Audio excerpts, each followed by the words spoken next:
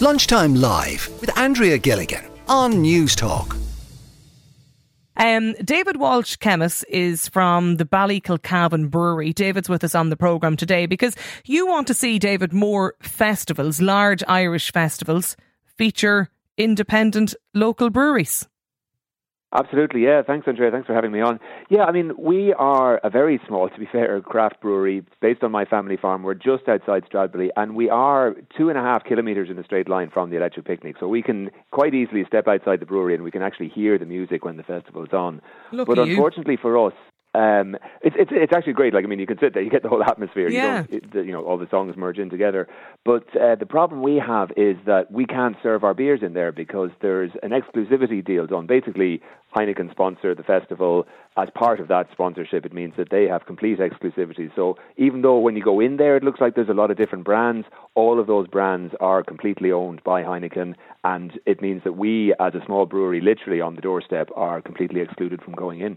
That happens at pretty much every festival, though, doesn't it? It happens at a lot, particularly the big ones, you'd have to say. Now, we were very lucky. There's another lovely music festival down here in Laois called Forest Fest over in Emo a couple of weeks ago, and we were allowed into that one because the organiser has made the decision that even though there was a very big brand in there selling their beers, he's also going to support some other independent small businesses, local businesses. So we were allowed in there as well, but the Picnic has made the decision that they're going for the exclusivity, they're taking the sponsorship money, and that's the way that they run it. It's their right to do so, though, isn't it? It is, of course, absolutely. It's a commercial decision, and I fully understand. I mean, it's an expensive festival to put on, Yeah. I'm sure.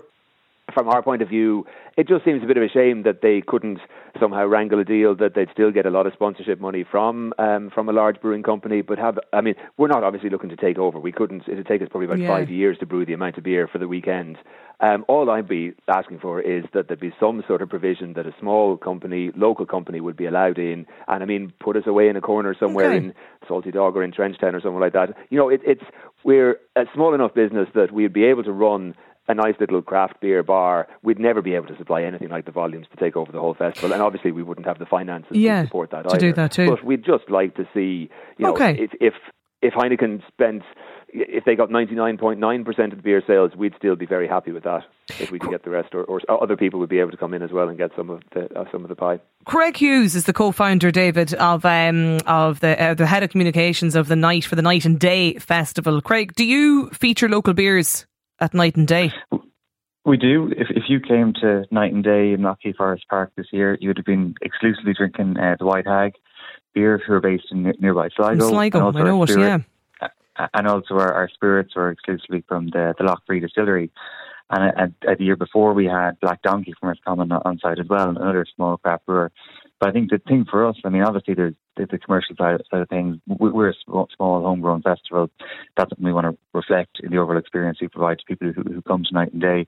But I mean, the other side of that is when we put out a survey after the festival, and this is kind of crucial, that people really loved the small craft brewers there. I mean, the amount of feedback I was getting on White Hag's new stout was I couldn't believe it, you know.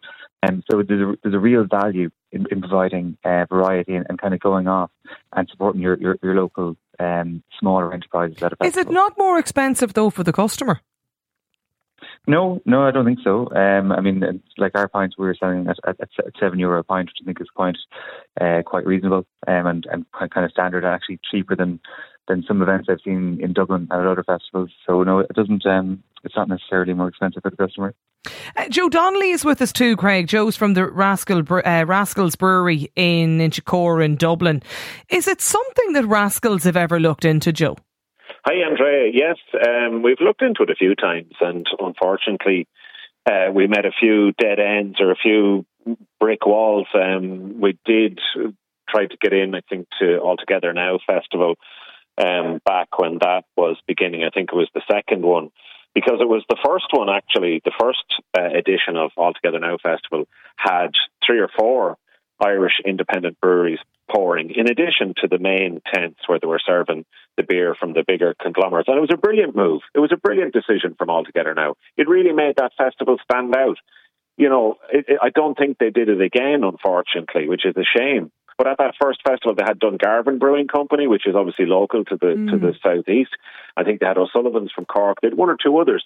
And it was just great. And the thing about it is people will really, really appreciate the choice. And there's something that hasn't been mentioned yet in this discussion. And I believe firmly that the festival organisers would get a huge PR win from allowing Irish independent breweries to sell their products in tents. And David, and it was a brilliant video, I have to say, by David that he put up.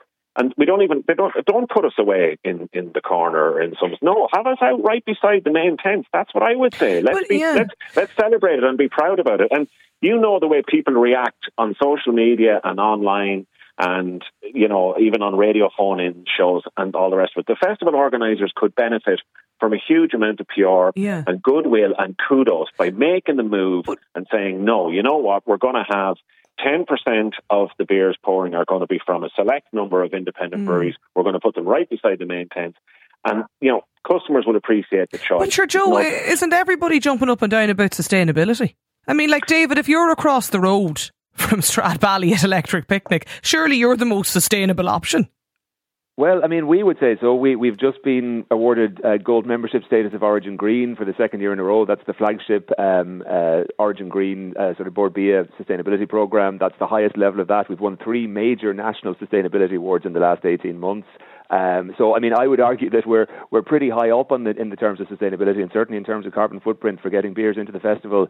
As someone said on Twitter, we could bring it in a wheelbarrow. We're that close. It would be, it would definitely be an option to help that. Peter Breen from Drink Irish is with us as well. How important, Peter, would a move like this be?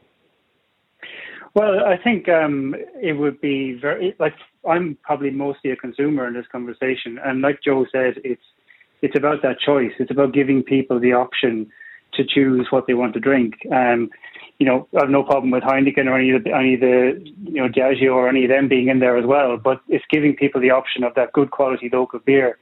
And it might be something they've never tried before either. So it's giving people that choice. And also, I mean, the likes of Electric Picnic do talk about sustainability and support local. I think some of these festivals, they should have almost an obligation to support the local businesses in that area. They're in Stradbally.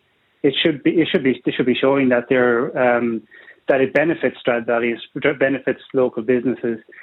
So I think, it's really important, I think, to have that choice for people. Yeah. You see, Joe, on the point around the exclusivity, the likes of your Heineken and your Diageos and the big brands and companies that you need to be able to stock something like Electric Picnic and other large festivals, you can see why they're going to do, I presume they won't walk away from it. No, of course not. But you see, the two can coexist. You see, there's an old marketing thing. If you have a Coke vending machine in a school or a college, and it sells Coke and that's it, and it's one product. If you put a Pepsi vending machine right beside that, the two products would sell more because it's a little trick. The decision making moves from, well, will I have a drink today, to which one will I have? So the more choice you have, and the variety of choice and the diversity, will make the consumer more active in deciding and purchasing and consuming. So, look, we all know Heineken are not going to be affected by 4 or 5 craft beer tents at Electric Picnic. They won't be affected. I'd like to know what they're scared of. That's the question we need to ask. Why are they threatened by Irish independent breweries? That's what we need to answer, because there is no threat, really. We can actually exist peacefully together and benefit. I would say, for example, Diageo, who run the Open Gate Brewery up there beside the Guinness Storehouse, they get independent Irish beer on tap in the Open Gate because they understand the value of that gesture. It's not just about supporting Irish breweries in the locality. It's about sending a message to their consumers that they care about sustainability and locally sourced materials, and they want to support. It'll be interesting to see how they can do that. What are they scared of? It'll be interesting to see if other festivals, do make the move and break that exclusivity contract with big brands to allow the likes of your, Ballykilcavan Brewery and Rascals as well, and Inchicore and other brands too, to stock and display at some of the country's festivals. David, Craig, Peter, Joe, thanks a million for getting in touch with us, and the show was Lunchtime Live with Andrea Gilligan. Weekdays at midday on News Talk.